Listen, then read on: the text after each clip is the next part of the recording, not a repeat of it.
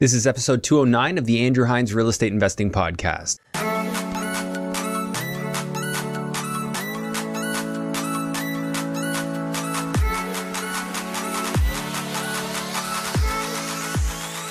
Welcome to episode 209 of the Andrew Hines Real Estate Investing Podcast. Today, I have Jose and Khadija Jafferji on the podcast. Jose was on episode 46, so it's been almost 4 years, I guess. 3 years, something like that, since he's been on the show. He is absolutely crushing it. So as a couple, Jose and Khadija are doing what I think a lot of people set their goals as to be doing. They are raising a young family. They have an absolutely awesome portfolio on the go. They're flipping 15 houses a year. So in this episode, we dug into how their business has changed since the downturn, what they're focusing on now, what Jose's doing in the US as well, and how they have that work-life balance, really what's driving them. So we talked about organization, goal setting, everything in between. I think there is just so much that we can learn from Jose and Khadija, and I think you're going to get a ton out of this episode. So I hope you're looking forward to watching it as much as I'm looking forward to sharing it with you. Before we jump into it, I want to remind you that if you're struggling with some of the terminology we use in this show, definitely head back to the early episodes, work your way through the first 10 to 15 episodes, and then come back to the current ones. The foundational learning that was shared in those videos is something that's really going to help you if you're new to some of this lingo. Something else that will also help you is meeting other investors, which is why I highly recommend you come out to the GTA West REI meetup, which happens monthly. Right now we're hosting it at Clifford Brewing, so please make sure you're in our private group so that you can be notified next time we have an event scheduled. As always, if you're enjoying the show, please leave a 5-star rating and review,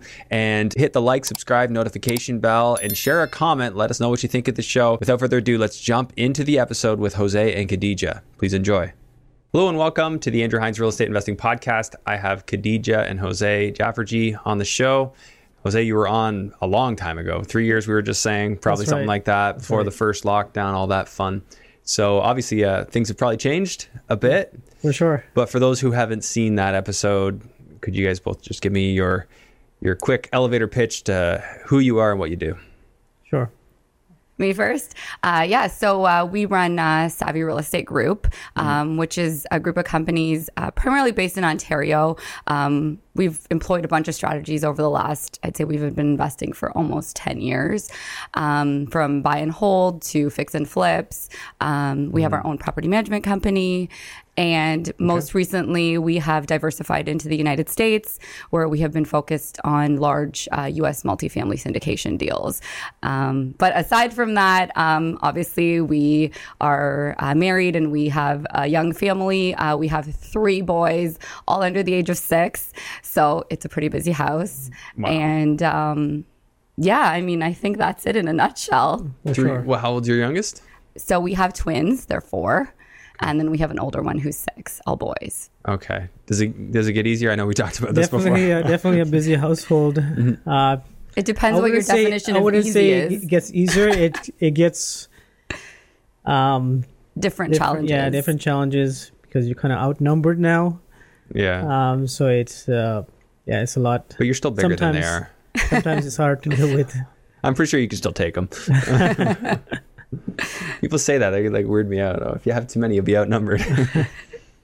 Yeah. Okay. So, and you guys are obviously both doing this full time. Is that right? Yes. Yeah. So, was it like that when they were younger as well? At what point did it become a full time?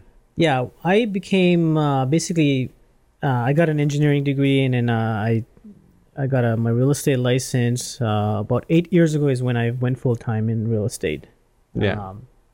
So it's been a great journey, but we bought our first property in 2007, which was a long time ago, and ever since then we've been just focusing more on investments and just growing our own portfolio, as she mentioned, using several strategies. You've done the flips. I know you were doing, last time we talked about the Toronto flips. Yep. Not everybody flips in Toronto. It's a little bit more aggressive, and there's obviously a little bit more risk associated.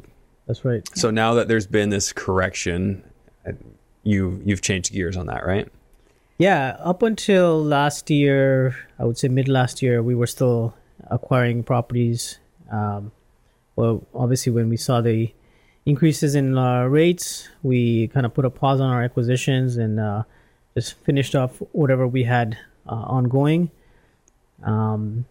And how has that worked out? Because Toronto's down, what, like 35% from its highs?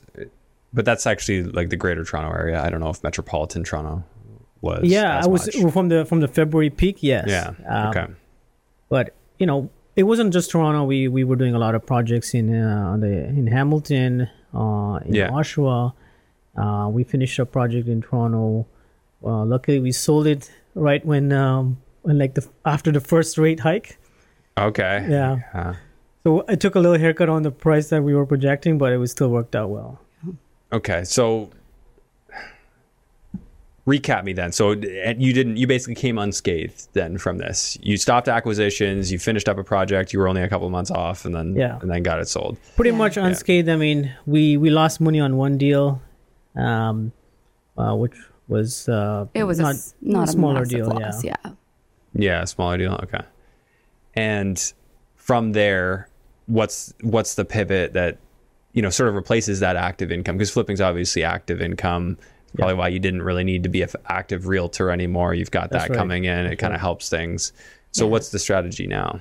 Yeah. So, I mean, I wouldn't say that active flipping is going to be gone from what we do. I think that we'll still get back into flipping. The thing that always helped us differentiate ourselves compared to maybe other flippers, I don't know what other flippers do, but we always sought our own deals. We did all of our own marketing. Yeah, I remember you talking about deals. that. And what that allowed us to do is to be very selective in what we purchased. We would farm areas that we were very comfortable with, and we would make sure that we were making money on the buy. That was always really important, right? So were you doing the appointments, or who was doing the appointments? So we have a team, we have staff. Some of the phone calls I used to take.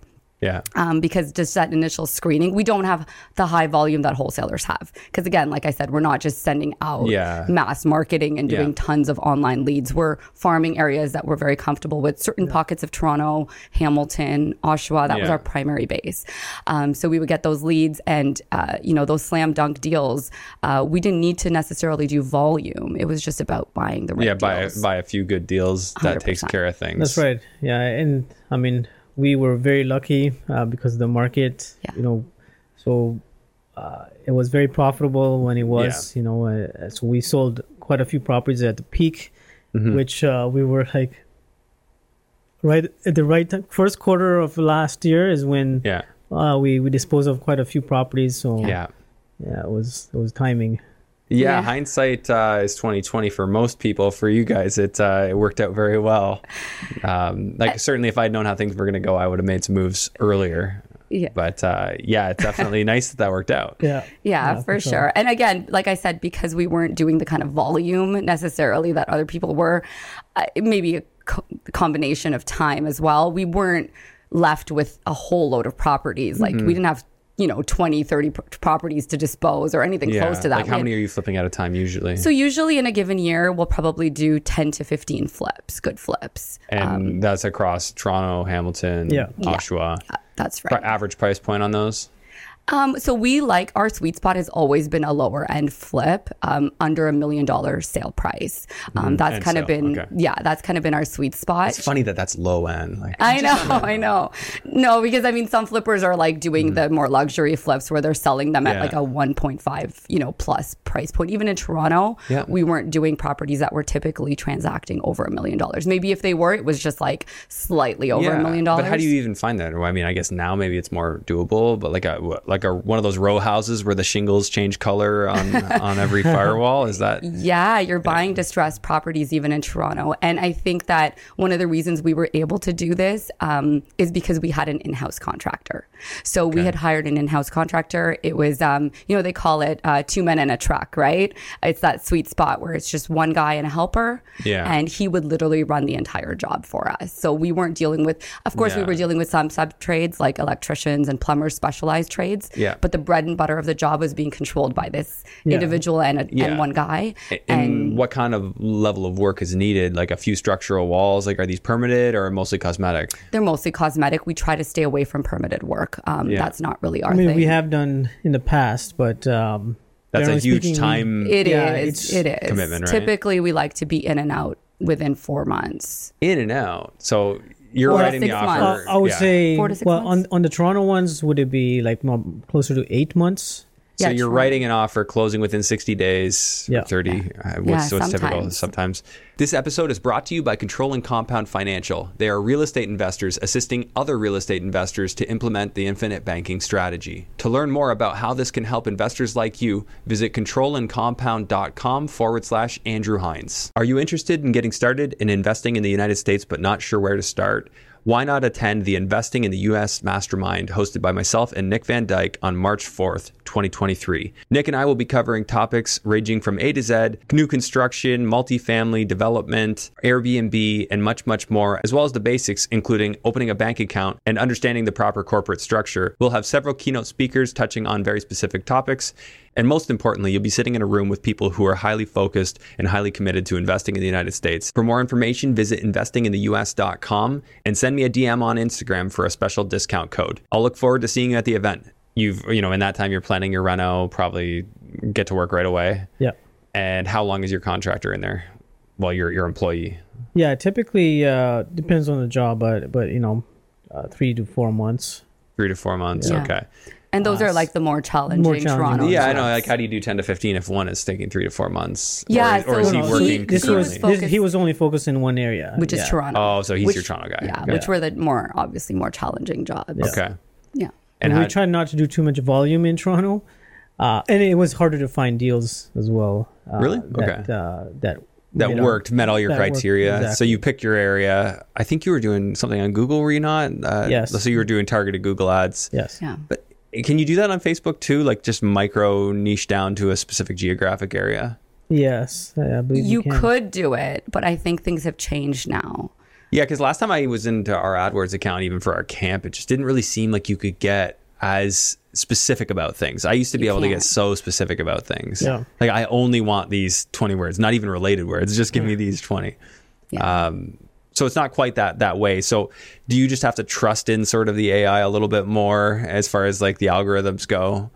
And they obviously they're there to try and make you money, so that you pay more. We after a certain point we kind of stopped the online marketing you as stopped much. We find, especially I guess last 2022, we didn't do any online marketing. Oh, so you stepped away from it. Well, we were running it until end of 2021, and we saw our numbers where our leads were coming from, and it was primarily offline. Yeah. Did you guys? We did some Postcards. we did a lot of Postcards, like, we did yes, that's what yeah. everyone's doing. we did a obviously. lot of spent a lot of time on SEO as well. So we got some organic leads from that, but I would say primarily offline. Yeah. So is your Savvy Real Estate group, is that on the branding for your acquisitions? No. You have a special brand for that? Of course. Yeah. That's Buy our sort Houses of brand? customer interface brand. Yeah. I wouldn't really call it a brand. It's just Like a website they can go to? a squeeze page and like that sort of thing. Okay, so then they just, is it like they just sign up for a free evaluation and then you guys arrange an appointment and proceed through the process? Exactly. Just the way that most wholesalers same exact process. I think that what also helps is in a time where there was a lot of wholesalers, they liked the idea that we were the buyer.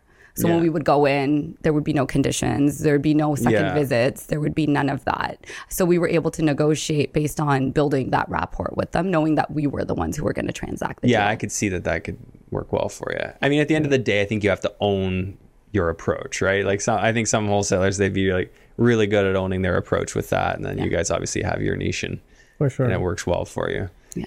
But in as of last year, we were also doing a development project in Hamilton where we severed a lot and we built 2 detached homes. Okay. That was a challenging project, and now we've turned that into an Airbnb.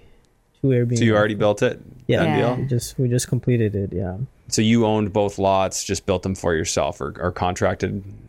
Did you hire a GC? No, I was the GC. Okay, so you just found yourself all the trades? Yeah. Are you pulling people from Toronto or just people you were already working with? A lot of the finishing work was all people we knew, but the foundation work was obviously somebody I got a referral through. So a lot of them were referrals. You had to invent the wheel a little bit for that stuff. Yeah. But now you can do it again. Yeah. The question is, do you want to do it? I don't know if I would necessarily. Why not? It was a very painstaking process because we went through the severance process and then just the delays with the city, Yeah. as was very frustrating. And because we actually had another a larger piece of land under contract, and that was my whole intention, was to do more development deals, but I kind of went into more multifamily route instead. Yeah, I mean, building is not for everybody, and I find I despise the delays. It just takes forever, and definitely can be frustrating because at best you're a year in most cases, but it's from when you start conceptualizing to when it's done. Yeah. Oh yeah, no, this was like we were in the middle of COVID, so I kind of put a pause on submitting my permit. So it the just to give you an example, during construction, we're trying to get our occupancy permit, and one of the city needed to replace or a damaged water pipe where the shutoff was, and it took 2 months just to get that done. Yeah, and so we're on standstill paying our loans while city does not care at all. Yeah, I've had similar experience, with a permit. You're going in for a permit, and if all they have to do is find one thing they don't like, and then they're off the clock, and then they can just get back to you whenever they want. Could be next year sometime. Yeah. So just playing by somebody else's rule just doesn't sit well with me. You guys probably know this about me, but it doesn't sit well with me. Yeah. Everybody I say that to laughs at me. Like, oh yeah, we know. I guess I say too much. Yeah. So, I mean, I do have a thought I wanted to kind of talk about, is just with the Toronto stuff and the opportunity now. I mean, of course, that opportunity's elsewhere. Obviously, values are quite a bit down. Rents are quite a bit up. But I guess rentals isn't your typical game except for the multifamilies you were going after. Yeah, we... in Toronto itself? In Toronto itself, no. No. But you guys are going after multifamilies elsewhere? Hamilton and... Yes, so we have So in Ontario, we have a portfolio of about 150 units that we self-manage and with no equity partners. We had a lot of private money. And, where are those located? Most of our areas? portfolio is in Hamilton. Hamilton, okay. We have some buildings in Cambridge, Brantford, and then we have a small portfolio in Oshawa as well. Nice. Yeah. You're very systematic, I can tell. We're gonna talk more about that. But just like the opportunity right now to flip, I know you said you sort of put a pause on it. Is there a number? Like, do you still keep your eyes open? Like, is there a number that you'll look at stuff? Yeah. We're just restarted some of our marketing. Yeah. We're feeling like we're ready to get back into it. I think that the pause was multifaceted. It was partly because of the market, but it was also because we had just so many other things happening. Yeah. And because we offloaded all these properties at the beginning of Q1, we were okay. We're like, okay, let's just it gave us time to think and to reorganize ourselves. And Jose had a really big deal in Atlanta that he was working on for Q2 of last year. So it gave us a chance to just finish all of that. Like, there was a lot happening. So I think it was in that development project as well. The development project. So it wasn't just the market, but the market was sort of an excuse to kind of take a step back and realignment. Well, I could say UGCing that build would not be a very good use of your time based on everything else you've got going on. No, I mean, we had help with because it was in Hamilton. We do have a staff. I was there. Yeah, I was there at the beginning stages. Like, you had a site super there, right? We have a project coordinator who works for us full time. And okay, how many employees do you have? So 8 right now. Yeah. Okay, between like administration and actual physical work. Yeah. And the story of finding them, was it all random, or was it Indeed posts? Our staff? Yeah, she was the one in charge of hiring. So it's been a mixed bag. It's been a mixed bag. Like, even I've actually, one of my full-time staff right now who's been with me the longest, I found her on Kijiji. And I actually was a part-time position at the beginning. She was just doing like part-time leasing. When I got pregnant with my twins, I was like, okay, I can't do this anymore. So she was kind of helping me, and then it evolved and evolved. Same with our bookkeeper. She's amazing. She works for us almost full time. And we found her on Kijiji. Yeah, you can find some great finds on Kijiji. I've said my main carpenter that I started with, Kijiji find, and so many good people I found through him. Yeah. You'll find a lot of riffraff on there too. You will. You gotta because contractors, they're not going to go on Indeed, right? Yeah, contractors for sure. Kijiji, all of our good contractors. Really? A lot of them. Yeah, indeed, that's true. Like, unless they were just looking for like a higher level position. Yeah, higher level position, like a site supervisor or something like that. You'll see that. That's right. So your contractors, like just people offering their services, you're finding them on Kijiji. Yeah. But the problem I find with that, and you tell me what you've seen, is that usually the good ones, and there's obviously exceptions, but usually the good ones are just getting somebody referrals that they don't need to. So is it that you're finding like newer contractors that are sort of just getting started and need somebody to give them a shot? You know what? It's interesting. Like, there's a contractor who works for me in Hamilton. He's an older gentleman. He doesn't want... He likes to pick and choose what he does. He's sort of finished his career. I'd say he's semi-retired, but he still likes to keep himself busy. Same with actually our full-time guy, the one who worked for us in Toronto. He's an ex-Ford employee. He's retired, technically. But they like to do certain types of work. We offer them something that other people don't. They're not working in a house that's, family owned and lived in. They're working in vacant properties. They have a lot more control over the job because of the type of work that we do. They feel a different feeling when they're working in these types of jobs. So it's about finding those people and having them align with what you're offering, and really for them to see the value. Getting paid every Friday. We pay every Friday. So our bookkeeper, all of our contractors. Pay stubs every week? We don't do pay stubs for a lot of them. A lot of them are contractual, so they'll bill us based on like their hours. But they'll put in their timesheets and they get paid every Friday.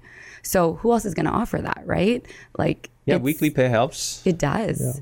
You attract people. I think contractors, that's one of the biggest things for them. They just want to know they're getting paid. Once you have an established trust, then it's not so hard. For sure. Even materials, right? Like, we'll help order materials in bulk and have them delivered to the site. Just less running around for them. They can focus on their work. Working with other skilled trades that they sort of get to know. So once they kind of get working with us, it's like, hey, the same plumbers, the same electricians are working with them. There's a lot of comfort and reliability and autonomy that they have on these jobs. We actually did a contractor appreciation event last year. At Christmas, So, which was because we finished a big building project, and we held it at one of the units, so it was great. It was just to kind of, not see them working in a different setting. Offer them, we usually give them a lot of gifts during Christmas, bonuses, so we try to treat them nice, value the work that they do, because it is super valuable to us, right? Okay, so in terms of your operation, like when you guys are looking for something that you're going to flip, what's the number? I mean, some people use the 70% rule, so 70% of the end sale price less the cost to renovate. Like, of course, in this market, you're going to want to adjust that a bit. I would say we like to stick with like 75% of after repair value minus renovation costs. And give me an example of something you might buy and what kind of renovations might be needed in terms of like what's physically being done, and even a number for that. So let's say it's we start off at the after repair value of, let's say, $1 million, right? That's our projected sale price. So we would be around 750 as the 750 minus your rehab cost. Let's say it's $100,000 rehab cost. So we're buying it at 650. Okay. And then that allows you the margin you need to make a profit, pay private loans. And of course, 650. We have some flexibility. We may go up to 7 if we needed to, but we have to really tighten down our budget and make sure that we're not underestimating. Would you do that in today's market? Like, I guess knowing that things are already down 30, 35%? Yeah, with those kinds of margins, I would still feel comfortable. Because you think the majority of the decrease in price is already behind us? I believe so. No one has a crystal ball. Everyone's it's definitely a risk, right? Because the time is the problem, right? That's right. It's like how... today that's the value, but what about in 10 months' time when it's on the market? And I think that's going to be the key right now with the purchasing, is making sure we buy deals that are not going to take forever to rehab. It's like a quick one. And if it is going to take longer, it's like you need to press that margin more and get it. I mean, I'm thinking more like 55% or something like that. Now, who's going to go for that? I mean, I guess at the end of the day, you're a lot more likely to be able to have that conversation in a market where things aren't flying off the shelf. for sure. Yeah, and I mean, we there are other options as well. We could, not do a full rehab, maybe do a more cosmetic one. In Toronto, it's a little bit more difficult to do that, but if it's still a bargain, and we just kind of wholesale that. Right? Wholesale? Yeah. Okay, so you guys do a little bit of that. Well, yeah, that's more just like close on it and just relist it, right? Yeah. Yeah, just clean it up. And because now the speed is what is very important, right? Just because, as you mentioned, you can't predict what's going to happen in 6 months plus. So we want to keep that window short. Yeah. Well, in my mind, that kind of gives you an opportunity to go after the longer ones because you're not the only one thinking that. Oh, no, this one's too much work. Like, I'm sure those sellers are probably hearing that, especially if they're a listed property. Like, would you guys entertain listed properties now, or you're not even looking there? Personally, we haven't bought anything on market in a really long time. Yeah, I'd say three plus years. I mean, I have looked into it, in the past, but nothing's worked out. Maybe it's time to revisit that. There's going to be stuff sitting there, right? Yeah. There's still a lot of people. Sometimes it's just a matter of getting the seller and the realtor like on board that, hey, that's price is not realistic. If you want to get rid of it. But if it's been sitting a long time, it's more so like putting in a lot of offers to see what sticks. But and there's no harm doing that. You're still licensed as a realtor. Yep. So you can still throw in the offers for yourself. That's right. Yeah, and you list all your stuff when you're selling. Yeah. Okay. I still do that. Yeah. So I guess you take a small commission from yourself as you do that. Your brokerage probably wants you to charge. I pay myself when I'm listing a property. I'll charge myself a little bit just so that I can build up my personal income. For qualifying for a car, for example. Yeah, you still need to have that, right? Yeah. Like from your company, you guys just take dividends, or that still counts too. But we take small dividends. The reason I mentioned that was we last year we bought a new car, and it's under a company name, but we had a lot of issues with qualifying that. Yeah, it's funny, because they just don't, like, people who sell cars, they don't think like that. They don't think about you having a corporation. Why don't you show personal income? Yeah, it's like too many mortgages, too much liability showing on your personal. So, well, why are your mortgages showing on your personal? Because aren't you doing mostly multifamily? Like, do you have any? No, we still have. You have a handful of residential rentals. We haven't been buying anything in their personal name for a long time, but we still have our existing portfolio. Yeah, what's there? Which we're in the process of kind of liquidating some of it now. I think it's time to free up some capital, and we're looking for. Larger deals. There are ways to roll it into a company, but you have to do I forget how it works. Like, you can sell like shares of the company to yourself for rolling a property in, and the only thing it really saves you is the land transfer tax for now. Yeah. But just the mortgage requalification is going to, it's an annoying process. Yeah. So this is why, if you're going to grow as big as you guys did, like anyone who's planning that, I don't think you should even start in your personal name. You should just go straight to corporation. Yeah. Because otherwise, down the road, you'll try and get a car loan. You're like, oh no, can't do that. Yeah. No, absolutely. It's it was very actually it was a bit shocking that they were asking so many questions, and then I had to go to 2 different dealerships just to qualify. Really? Yeah. Okay, well, lesson learned then, for the future. Yeah. So I want to talk a little bit about how you guys structure your day. Like, you'd have to be very systematic to have accomplished all you have the employees you have. Obviously, you build a team, but there's certain consistent elements that always go into, making a cake or, creating an operation like this. So tell me about your day. Like, what's your schedule? Like, what's your goal setting process like, and what are your motivating factors? Yeah. You want to go? Let you go ahead. You go ahead. You know what? Now life is different than it was 6-7 years ago. We obviously have children, which is a big component of how we structure our days. Mm-hmm. And obviously a big, we talk about this thing, financial freedom and all this stuff. Like, what for? What is it for, right? It's so you can have control over your time. And why do you need control over your time? Because of our family. Like, that for us, everyone's why is different, but for us, that's our why. Like, our kids are small, and they're only going to be small for so long, right? You only have those short amount of special years, in my opinion. And then that's it. They're gone. They don't need you the same way. They don't necessarily want your time the same way. So for us, our schedule does revolve around our kids right now. The kids go to school at 9 o'clock every day. So in the mornings, if we do wake up early, if we have things to do, especially me, I'm more of a morning person than Jose, but I'll get up a couple hours before the kids get up and I'll get my day started. What time are they getting up? 6? So 7? The kids actually are great. They sleep till 7:30. Oh, that's nice. So my twins have always been great sleepers. They've always slept 7 to 7. Now they're a little bit bigger. They sleep at 8 at night, but they'll typically wake up around 7:30. So if I need to get a little bit done before they get up, get a few things knocked out, I can. And then the twins wake up and the other guy wakes up and then it's just them. Breakfast, school, dropping them off to school. And then by the time we get back in the morning, it's typically around 9:15. And that's when we'll start our day. Maybe we still haven't had breakfast sometimes, so we're getting our breakfast and starting our day around 9:30. We have a schedule during the week where like Mondays we have team meetings, certain things that are blocked off that are every week. But we definitely do use our calendars very heavily, trying our best to focus on sort of those activities that are imminent in the mornings. Yeah, like do you have like a set of like, these are our core activities that keep our business going? Like we need to have these in every week.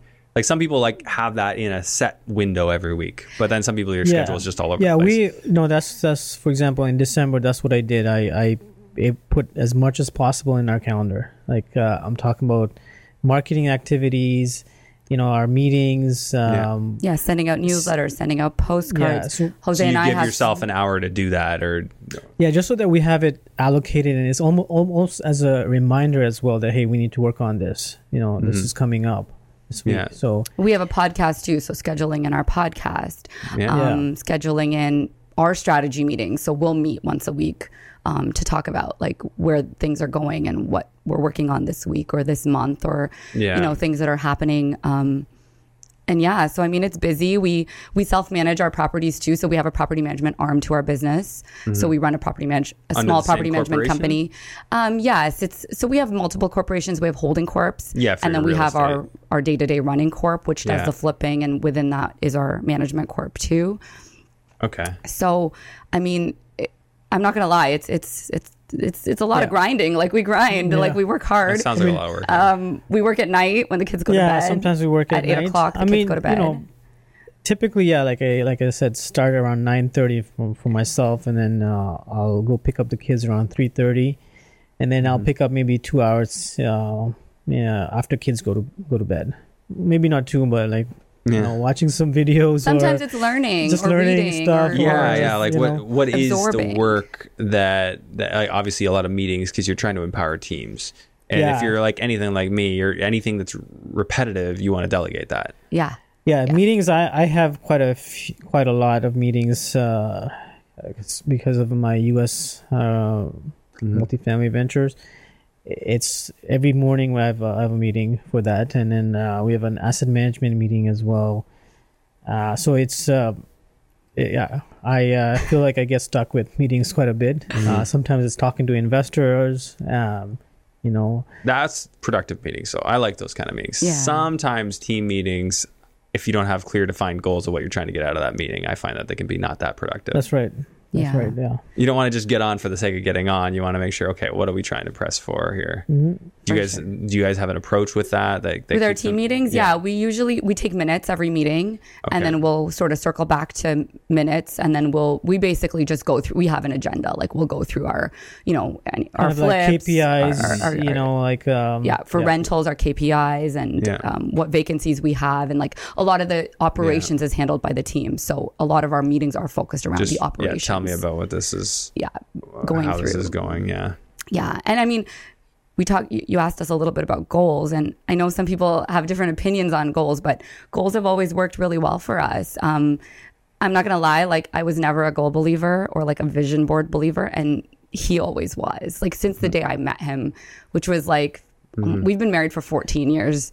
We've met each other like 16 years ago. So ever since I met him, he always had this thing where he was like, I'm going to do this and I'm going to do this. He was very young. We were in our 20s.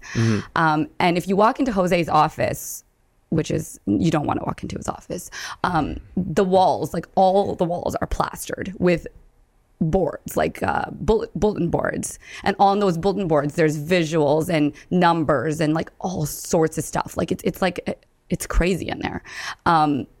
The other day we were getting our windows replaced, and the window guy walked through the whole house, and then he walked into his office because the whole house is very neat and tidy, and I'm very particular, but I don't go in there.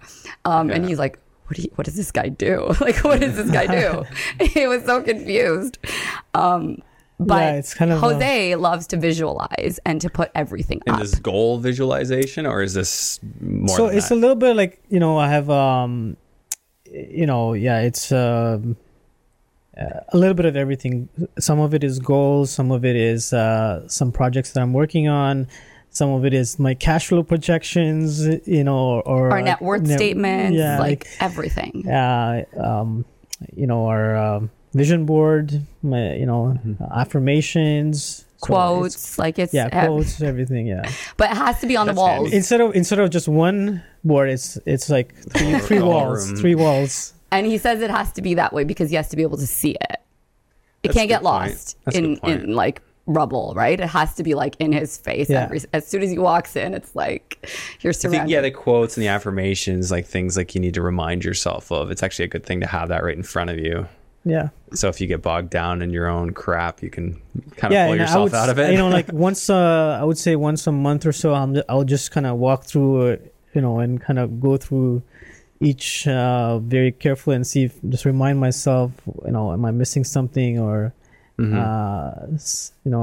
are we on track? Are we on track? Or when are we ready to sell this property? I think I need to see a picture of this. I think I need to show you a picture. It's pretty awesome. But I mean, we are very goal oriented. We do our net worth statements multiple times a year. We track all of our deals, what our projections are, how many deals we need to do we reverse engineer everything. So are you using software to track your deals? Like something like, what's the one? Asana.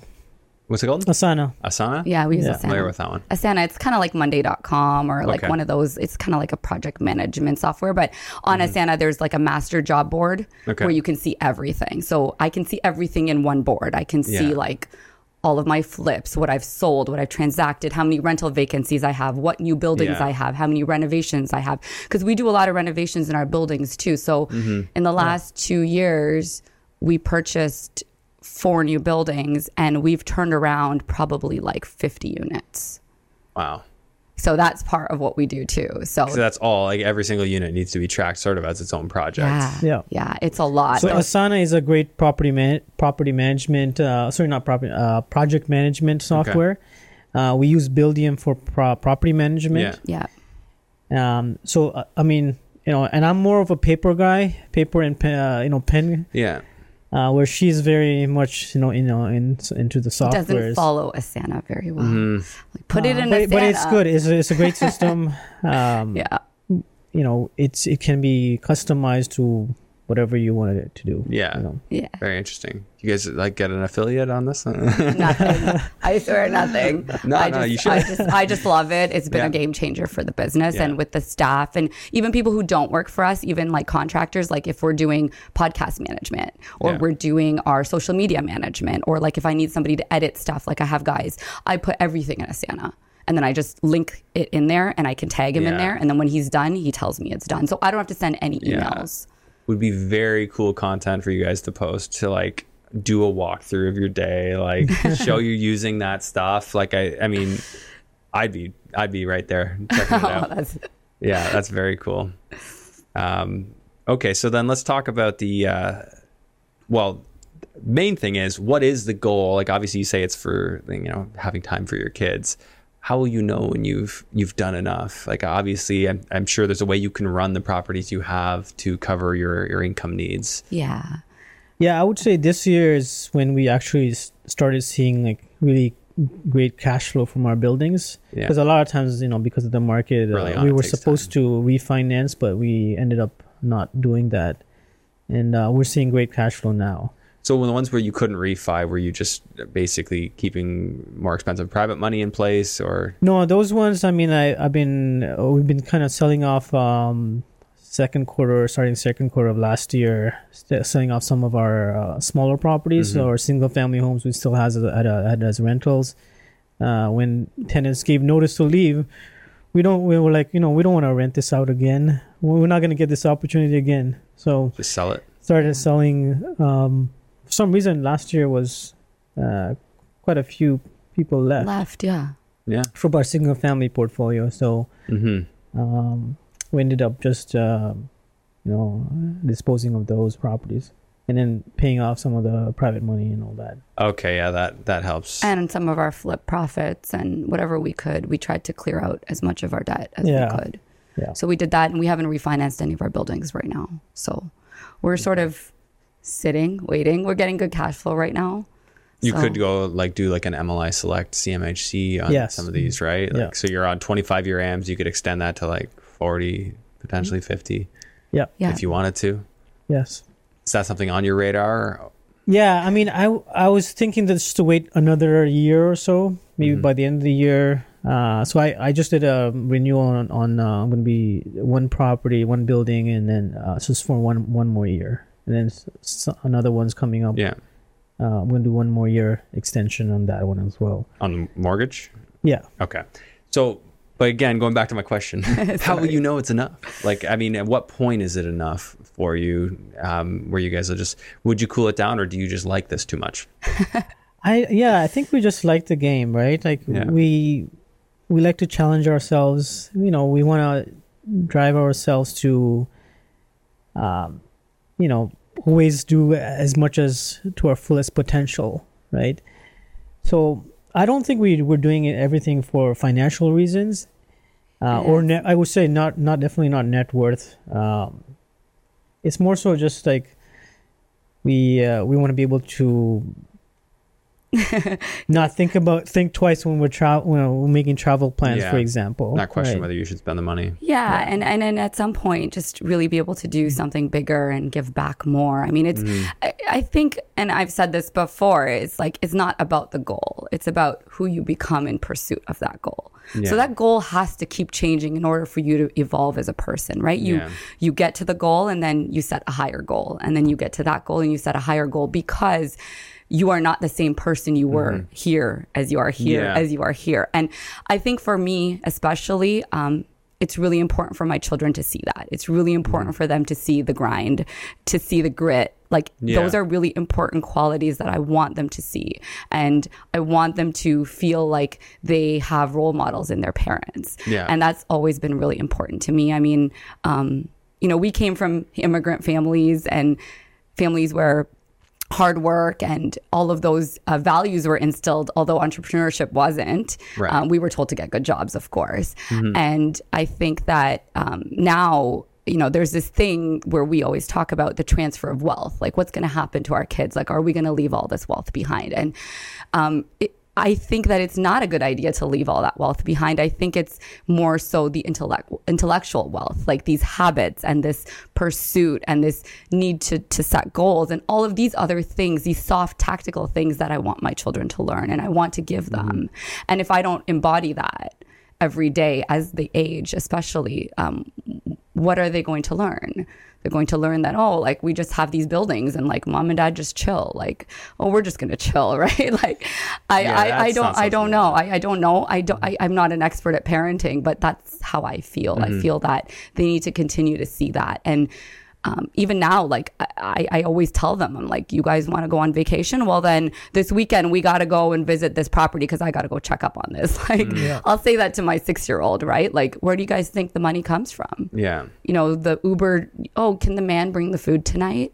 We want pizza tonight. Where's the man? I'm like, which man? Where do you think the money comes from to pay the man, right? Yeah. So like, it's a lot. I think it's deeper. Than just like the pursuit of money. It's not even nothing to do with that anymore. You like the game. I like that. And obviously showing an example. Those are huge. And just because we're a couple doesn't mean we always operate the same way. Like, he may have different drivers than I do. And that's completely okay. But ultimately we're able to converge in that we still have the same sort of goals.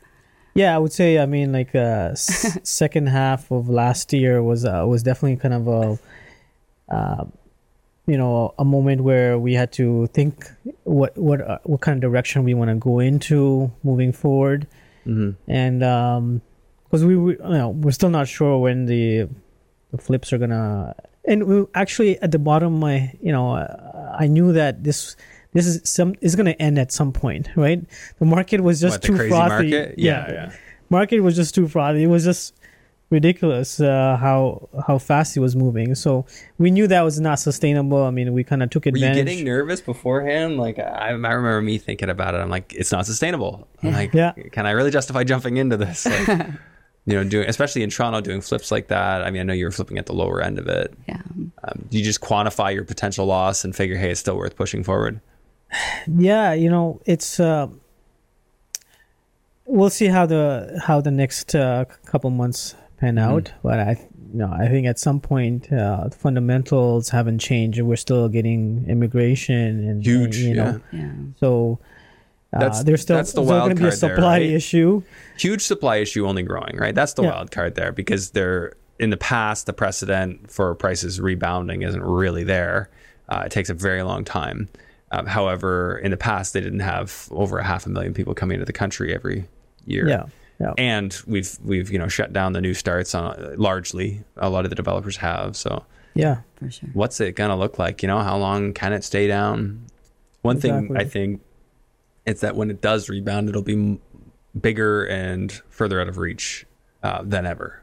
I think when it does, and I don't know how long that takes, but yeah, I've with. I think there's going to be a lot of government intervention, at least an attempt from the politicians to do something. But that's, I would say, the biggest risk within our business. Yeah, for sure. So why the U.S. side of things? Why did you decide to do that? I would say that we bought a couple of multifamily properties here about 2 years ago. And 2 and 3 years ago, and we saw the trend that as of last year, I couldn't find anything to purchase, right? Even the year before, market was just getting too crazy, so nothing made sense, and it was almost like seller was demanding whatever they wanted. Had nothing to do with the financial of the property. It was just like, okay, this is the price per unit is what we're looking for. Yeah, and people were giving it to them. And people were giving it to them because that was cheap as well. So we, so about 2 years ago is when I started exploring the U.S. multifamily and started learning more about it, attending a lot of conferences. And that's when it's landlord friendly is one of the bigger reasons. There's no rent control. And, you have a strategy where you're getting cash flow plus equity, right? Whereas here it tends to be more so an equity play. Yeah. Where you're getting cash flow and equity. And part of it is because you have, they have interest only loans. So you get, keep a lot of the cash flow and that's, you're able to distribute that to your investors. You're getting institutional interest only? No, just like semi-private kind of thing. No, yeah, they're still I would say kind of bridge lenders. Okay, yeah. Yeah, I mean interest only is very common, even at a agency loan, which is like a Freddie Mac or Fannie Mae, which is the equivalent of a CMHC loan. They're giving you interest only. That is like what is common, widespread. Yeah.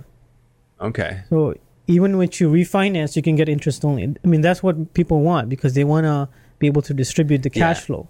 Yeah, especially if you're syndicating it or doing something like that. Yeah. Of course, paying down is nice and getting the debt wiped off is nice. But, in the future, I think that, especially if you can lock in, that's the biggest thing. Like, you can probably still lock in those loans in the 5% range, maybe under 5. Right now, with Bridge, it's closer to 7. Is what on our last Bridge on like a big multi? Yeah, how big? The last one we purchased, we just closed on was 122 units in Atlanta. Yeah. Why'd you pick Atlanta? obviously Georgia's a good state to be a landlord. Georgia, the southeast in general is a great area to be in.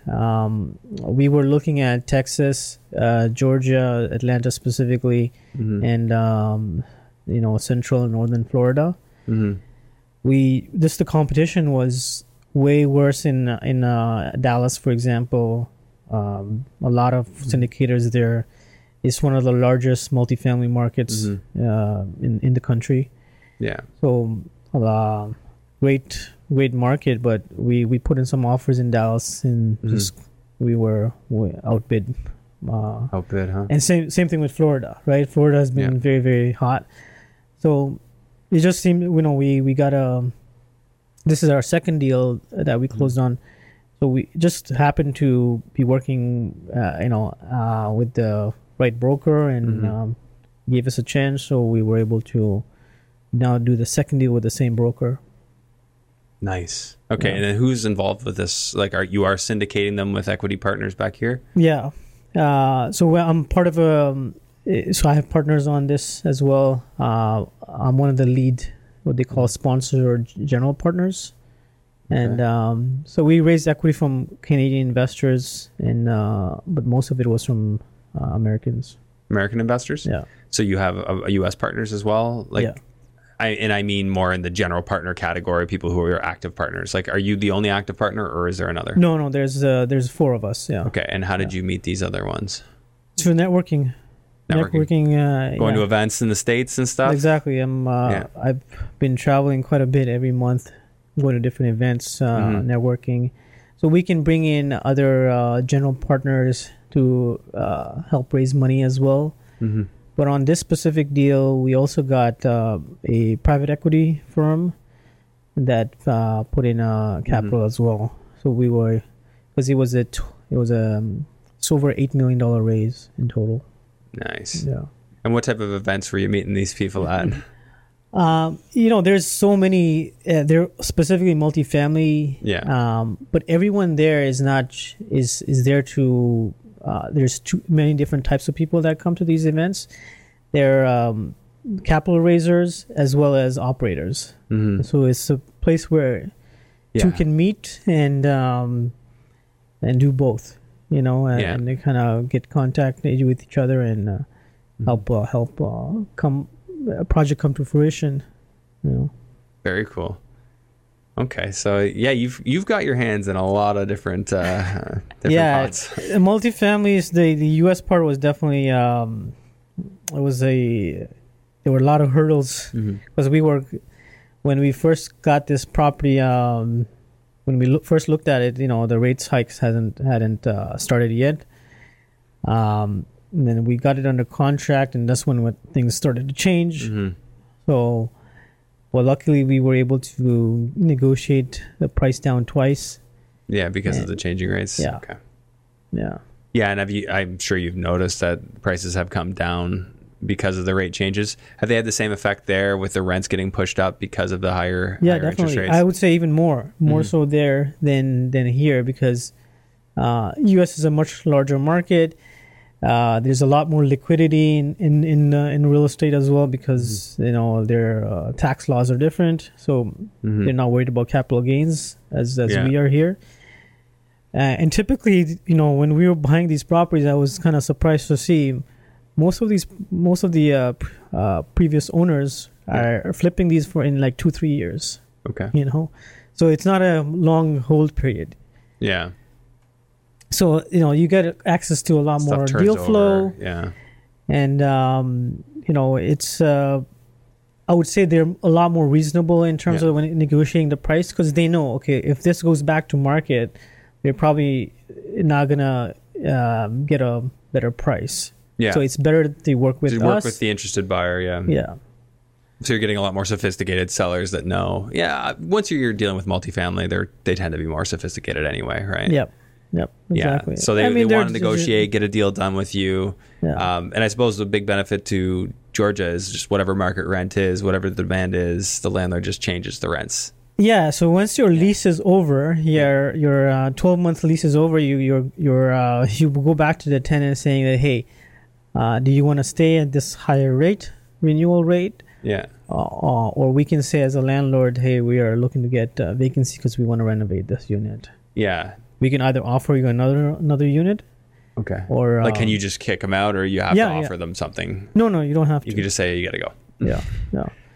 That's so foreign. It's a very. I mean, that's how the that's just been the law there, right? Yeah. So they're used to that. There's just so many advantages to investing in the U.S. Like from a institutionalized structure, like their 30-year mortgages, the friendly, depending on the state, the friendly landlord laws.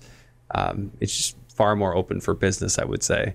That's right. Yeah. Than here. 100%. I mean, it's definitely a lot more landlord friendly, business friendly, capital friendly.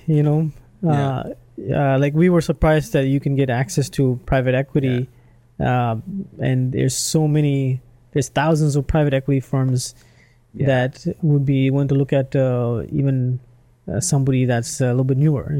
Yeah, very cool.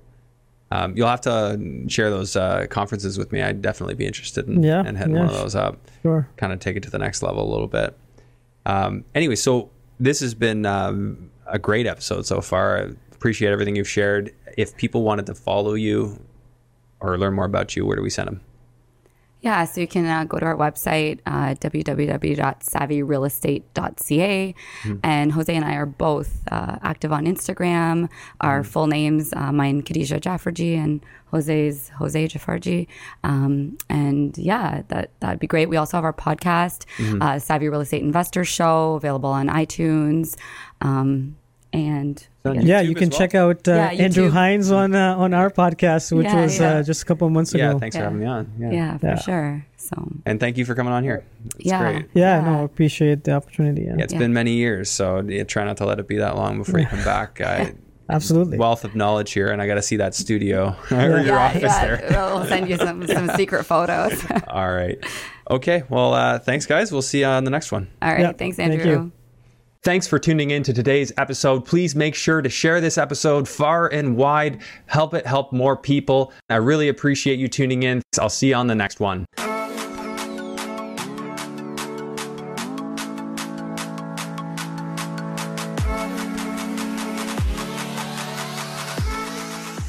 There are a lot of people out there talking about the infinite banking strategy and whether or not it makes sense for them.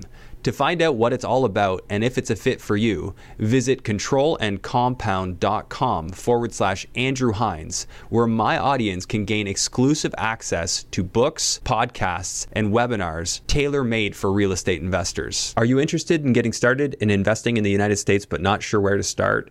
Why not attend the Investing in the U.S. Mastermind hosted by myself and Nick Van Dyke on March 4th, 2023. Nick and I will be covering topics ranging from A to Z, new construction, multifamily development, Airbnb, and much, much more, as well as the basics, including opening a bank account and understanding the proper corporate structure. We'll have several keynote speakers touching on very specific topics.